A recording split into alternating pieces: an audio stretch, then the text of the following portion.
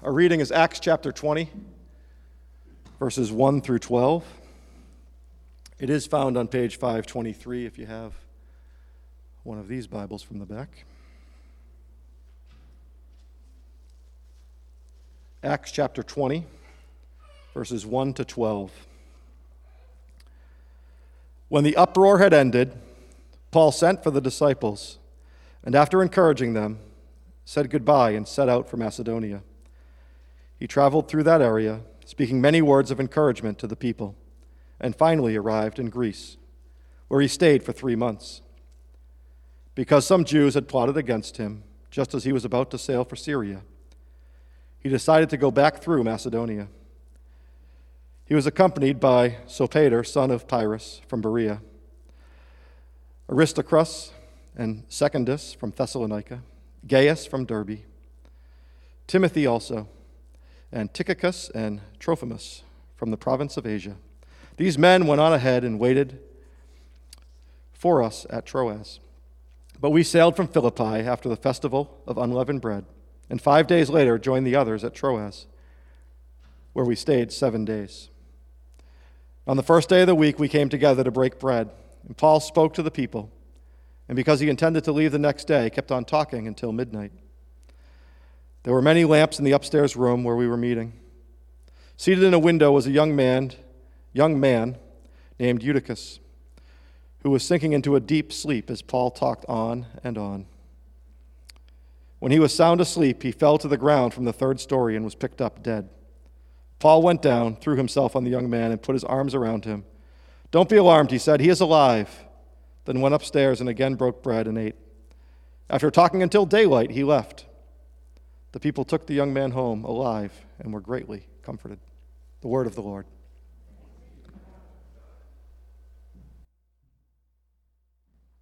Well, today's sermon, I want to follow in the footsteps of Paul, and so it'll be a little bit longer. We're going to be here at least till midnight. Didn't get much chuckles. No, thank you, as my son would say.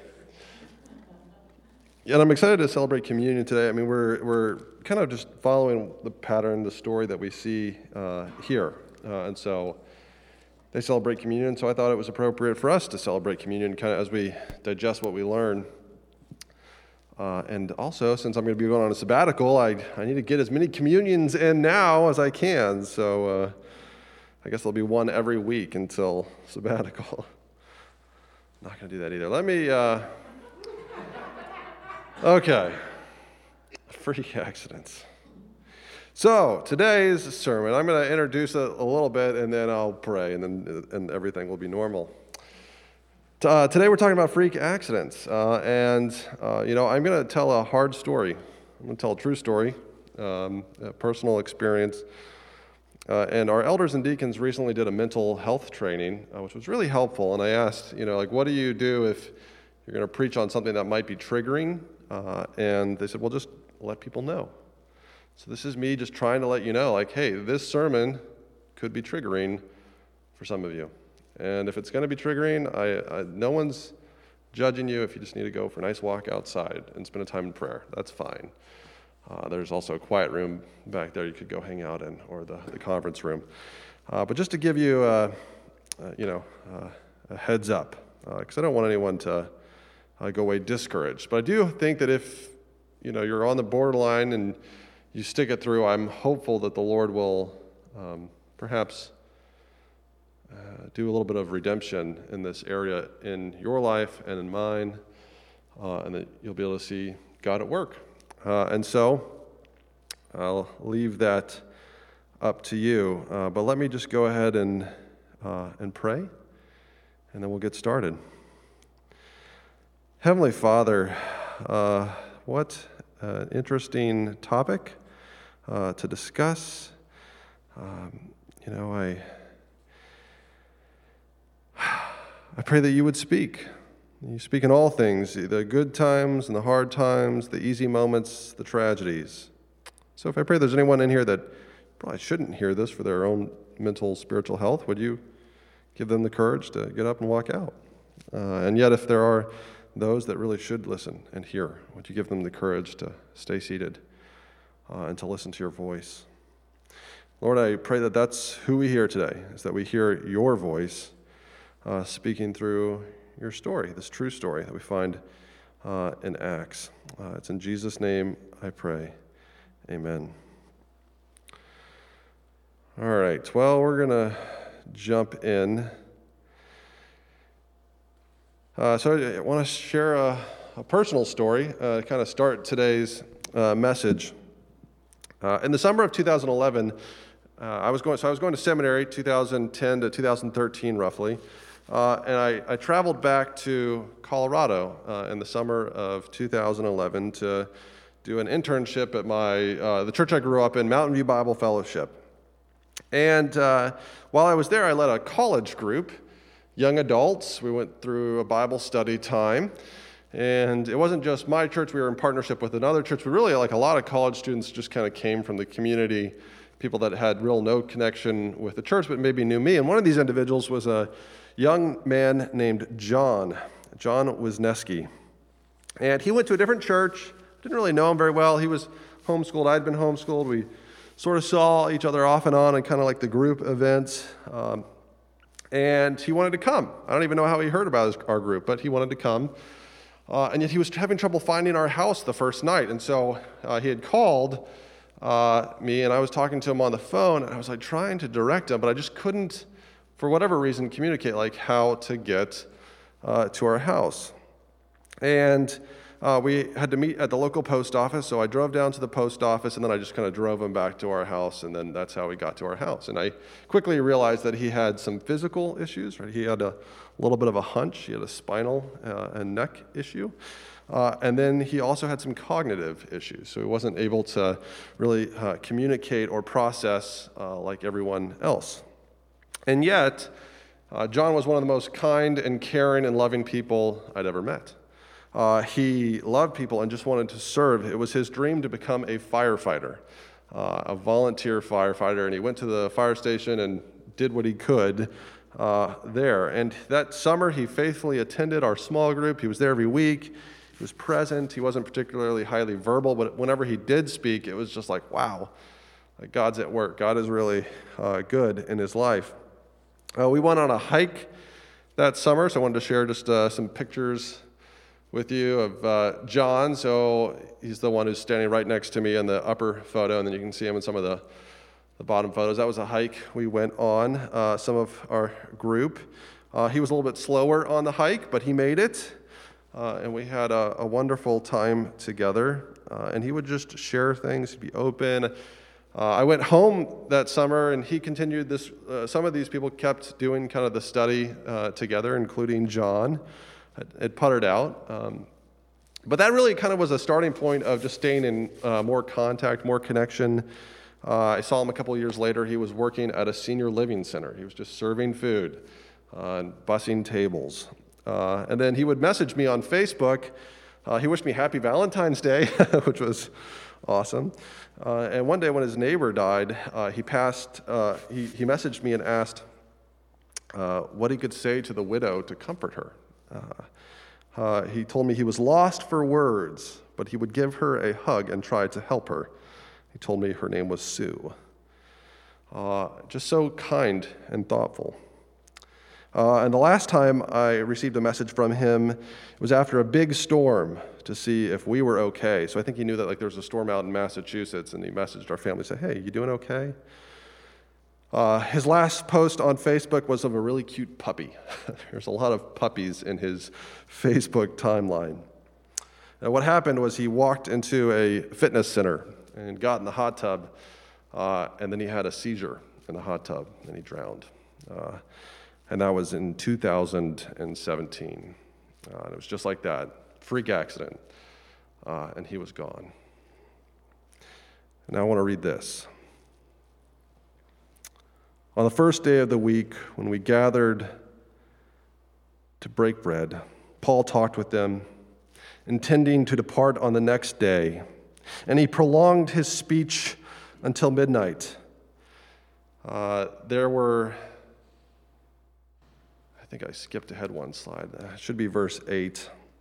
There were many lamps in the upper room where they were gathered, and a young man named Eutychus sitting at the window, sank into a deep sleep as Paul talked still longer.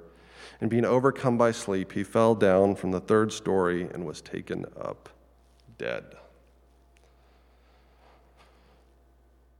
So when I hear this story, it kind of hits you a little differently when we stop at that verse. So I'm going to hide this slide because that's later in the story. You can just take the slide down, Julia. See, Paul was preaching.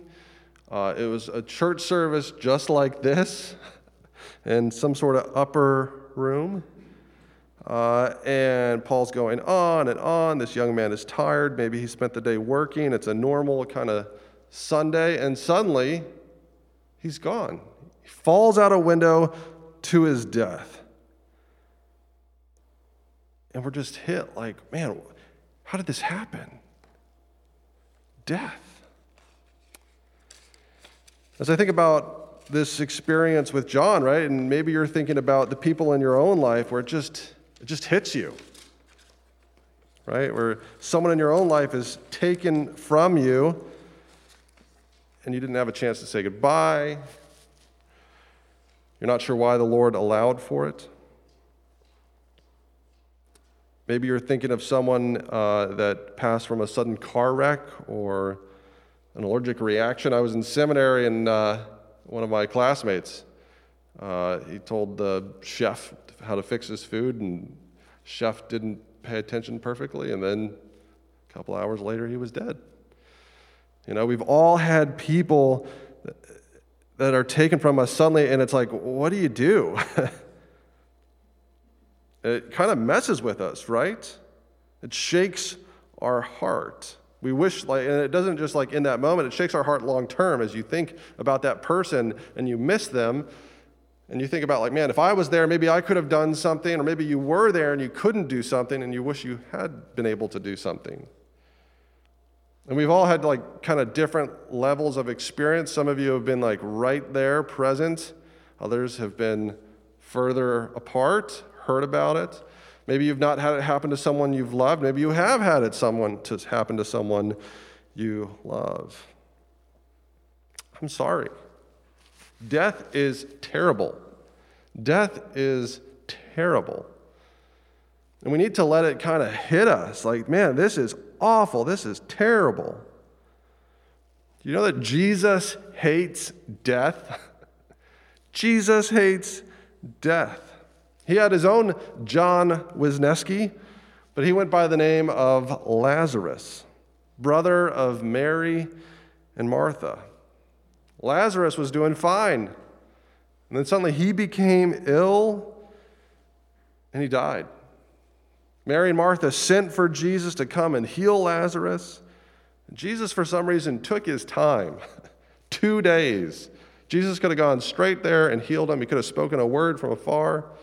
But actually turns out he'd been dead for 4 days. So he'd already been dead for 2 days before Jesus even set out. Why wasn't Jesus there? Why wasn't Jesus there for Eutychus? Why didn't Jesus prevent Eutychus from falling from that window? Why didn't Paul, like Paul's full of the Holy Spirit, couldn't he have done something? How about those people in our lives? Why weren't we able to? Why did Jesus allow them to perish? And this is kind of what happens in the story. Martha comes out to meet Jesus. And when she sees him, she says this. Martha said to Jesus, I'm going to pull up slide number 3 or 4. I'm not really sure. Lucas, if you can throw that up there. Martha said to Jesus, this is John 11:21-27, Lord, if you had been here, my brother would not have died. Lord, if you'd been here, like, my brother wouldn't have died. Lazarus wouldn't have died. Eutychus wouldn't have died. Do you know Eutychus' name means lucky or fortunate? Like, there is sort of some humor in this story. Like, I don't really want to read it that way. Like, we need to kind of pause in that moment when terror struck, right? But there is some humor in here. Jesus comes. Lord, if you had been here, my brother would not have died. But even now I know that whatever you ask from God, God will give you." And Jesus said to her, "Your brother will rise again." Martha said to him, "I know that he will rise again in the resurrection on the last day." So let's pause. They've experienced this tragedy. Lazarus has died. And what happens? Jesus comes, and Martha says, "I believe that one day you'll raise him." And there's hope in that, right? There's hope in resurrection. When you think of resurrection, right? When we think about the resurrection, we usually typically think about it two ways. We think about the resurrection of Jesus. Jesus rose from the grave. And then we think about a future resurrection. One day, all who trust in Jesus will rise from the grave. But there's a lot of space between Jesus rose and one day I'll rise. And does the resurrection matter for today? Does it matter for you and I? Does it matter in freak accidents when terrible things happen? I believe it does. Because it comes down to our understanding of the resurrection, that the resurrection is not just an event, the resurrection is a person. The resurrection is a person. What does this next slide say? We look at a verse. Jesus said to her, "I am the resurrection and the life. Whoever believes in me, though he die, yet shall he live. And everyone who lives and believes in me shall never die. Do you believe this?" She said to him, "Yes, Lord, I believe that you are the Christ, the Son of God, who is coming into the world." So Jesus embodies resurrection, right? That means the power of life over death runs through his veins.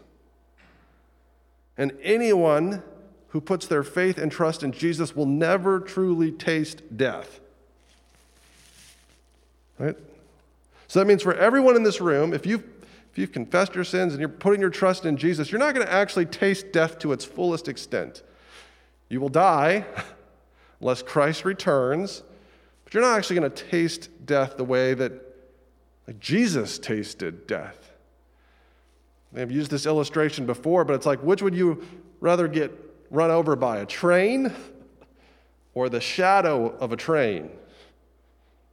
Any takers for the train? You'd rather get run over by the shadow of the train. See, Jesus was hit by the train so that you could get hit by the shadow of the train, so that you don't have to take the full consequences of sin and death upon yourself. Jesus did that for you. And actually, we kind of spiritually die with Jesus, and then when Jesus comes back from the grave, we actually sort of spiritually come back from the grave too. So see this, Galatians 2:20, "I have been crucified with Christ. It is no longer I who live, but Christ who lives in me. In the life I now live in the flesh, I live by faith in the Son of God who loved me and gave himself for me."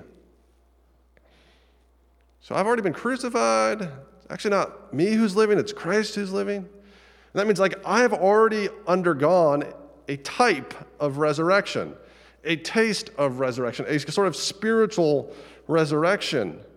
I've been brought from death to life. Now notice, none of us have the glorified body that Jesus had. We're not walking in resurrected bodies fully yet, but we have a little taste of it in this life. So if we go back to the train illustration, right? So we're all going to be hit by the shadow of the train. I actually think there's a possibility through Christ that we can bring our flashlight and push back the shadow a little bit through Jesus Christ. The sun shines through in those gaps as the train goes by. So what do I mean by that? Not only do we not have to be not afraid of death, but I believe that God can inbreak into our world in supernatural events, miracles where dead people come back to life. I don't think the resurrection is just for Jesus and just for our future selves. I think Jesus can bring people back to life right now. I know that's like weird in our Western, logical, modern mindset to think of. But Paul, right, like he's after the resurrection. This Eutychus moment that we're about to look at is after the resurrection. And I don't think it has to be just death to life. I think it can also be other things like cancer. Andy, I love that you brought up this story of like someone getting healed from cancer, because that's exactly like the inbreaking of resurrection into our world. You know, a similar story, I think I've shared it too, where the guy I worked for cleaning fish tanks for a long time, it was either his mother-in-law or his grandmother, someone in his family had breast cancer and went and had it prayed for, and it just completely went away. Like she was near death, and God completely healed her. Maybe you've heard stories in your own life of people that have been completely healed supernaturally. But at our place in the story, right, Lazarus is still dead, Eutychus is still dead. And yet, Paul's about to tell a story, right? And what Paul does and how Paul responds, he's about to tell a story, because how he reacts to Eutychus falling from that window actually is reminiscent of another prophet in the Bible who reacted and responded to sudden tragic death. Remember the prophet Elijah, the widow at Zarephath? She was a Gentile who God just kind of put this prophet into her life. He provided for her. He did this miracle of bringing food instead of her having to eat sticks and die. But then he sort of does this miracle, and then, her son dies. Her son gets sick. And she's like, what? Why did you even come into my life? You're going to make me bread, but then you're not going to actually, matter when it counts? And that's kind of like us, right? Like, we believe in God for, the small tricks, right? Filling the jars with oil. But what about those big, hard moments when life and death is on the line? And so, what does he do? What does Elijah do? He takes the young child, instead takes him up to his upper room, puts him down. He prays, he cries out to God. He stretches his body over him 3 times. I don't really know what that's about. Breathes, and the young boy comes back to life. And so, we see this happen, right? When we go back to Acts, and I'm just all over the place with my slides today. We see in Acts, and a young man named Eutychus sitting at the window sank into a deep sleep as Paul talked still longer.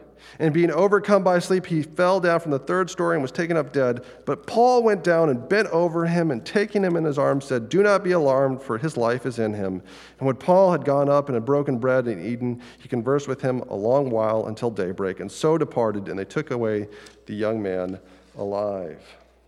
He pretty much does the same thing as Elijah, saying the same God who was at work in the Old Testament is at work now, saving in surprising ways. This widow at Zarephath was a Gentile. She wasn't a Jew, and yet God saves her. And Eutychus, he's not a Jew. He's a Gentile.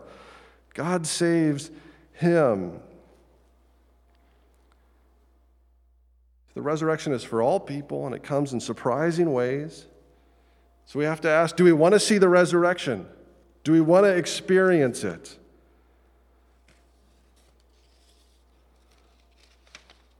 I've read so many books the last couple of years. I can't remember where I read it, but it stuck with me because it just was amazing. There's a story of villages in I think it was Nepal, somewhere in Asia, that when someone died, before they would start burying them or wrapping them up or grieving, they would go and pray for 3 hours that God would resurrect the person who had died in the church community. And sometimes the person would come back to life. That was just what they did, right?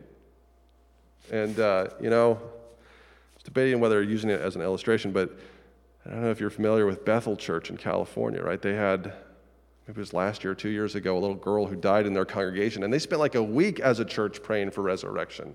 There's a lot of things I disagree with Bethel about, but I really respect that because they were praying for resurrection. They put their time and their energy into their beliefs. Jesus says in Matthew, heal the sick.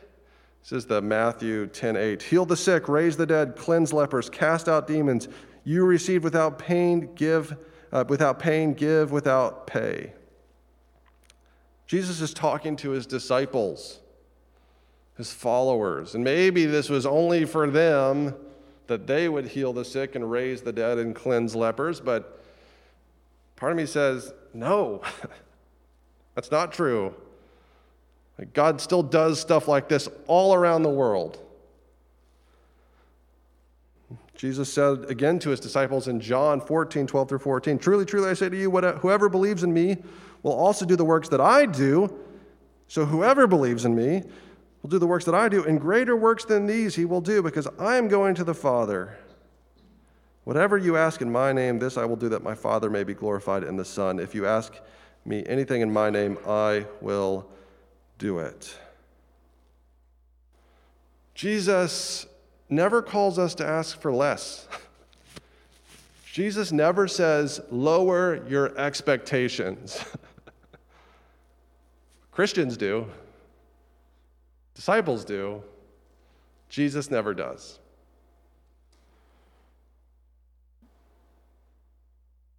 What happens with Jesus and Lazarus? This is John 11:38-43. Then Jesus, deeply moved again, came to the tomb. It was a cave, and a stone lay against it. And Jesus said, take away the stone. Martha, the sister of the dead man, said to him, Lord, by this time there will be an odor, for he has been dead for 4 days. Set your expectations low, Jesus. Jesus said to her, did I not tell you that if you believed, you would see the glory of God? So they took away the stone, and Jesus lifted up his eyes and said, Father, I thank you that you have heard me. I knew that you always hear me, but I said this on account of the people standing around, that they may believe that you sent me. And when he had said these things, he cried out with a loud voice, Lazarus, come out. And Lazarus did. Lazarus came out of the tomb, and they had to unwrap him from his linen straps. And here's the good news for all Christians, that if you confess your sins and believe in Jesus Christ, one day Jesus is going to cry to you, your name, come out. One day he's going to cry, John Wisniewski, come out. And one day, anyone who loves him, maybe the family member or friend or the person that you know who knew Jesus, God's going to call them out. I believe in the resurrection. And I hope that you will too and do, but not just as a future event, but as a present reality, that we're living in light of the resurrection today. And if God took someone from you with no explanation, I'm so sorry. But God has an undo button. I don't have an undo button in life, but God does. Jesus does, and that's the resurrection. Jesus is going to undo all the freak accidents in our world. Now, what's the proper way to celebrate? Well, it leads me to communion. Right? Communion. I think it was maybe it was Alan who said in Christian Ed this morning that worship is a picture of the eternal church, right? The end of days, and it is. Paul takes Eutychus and they have dinner. He's like, okay, I preached a long, but then he preaches till morning. Thanks, Paul. Preaches till morning. No one else dies. And they take communion. And so I wanted us to take communion as a way of saying we are bound by the resurrection, right? Jesus, the cracker stands for his body and his blood. But it's not just about his death. It's also about his resurrection. So as we take communion today, let's think about those people. Let's recall to mind the people that the Lord has taken, and let's just have hope. Let's place our confidence and our trust that one day Jesus will raise them from the grave. Any who knew him. And if there are people in your own life that like, I don't know what their spiritual state is, you can say, Lord, I trust you. You're good. You're a perfect and fair judge, and we'll trust that up to you. Thank you, Jesus, that you can redeem dark moments, freak accidents. You can turn them into resurrection life. Lord, we pray that we would walk by faith, that we would experience your grace in this area in our life, that you would bring healing to places of hurt and fear. We love you, Lord. In Jesus' name, amen.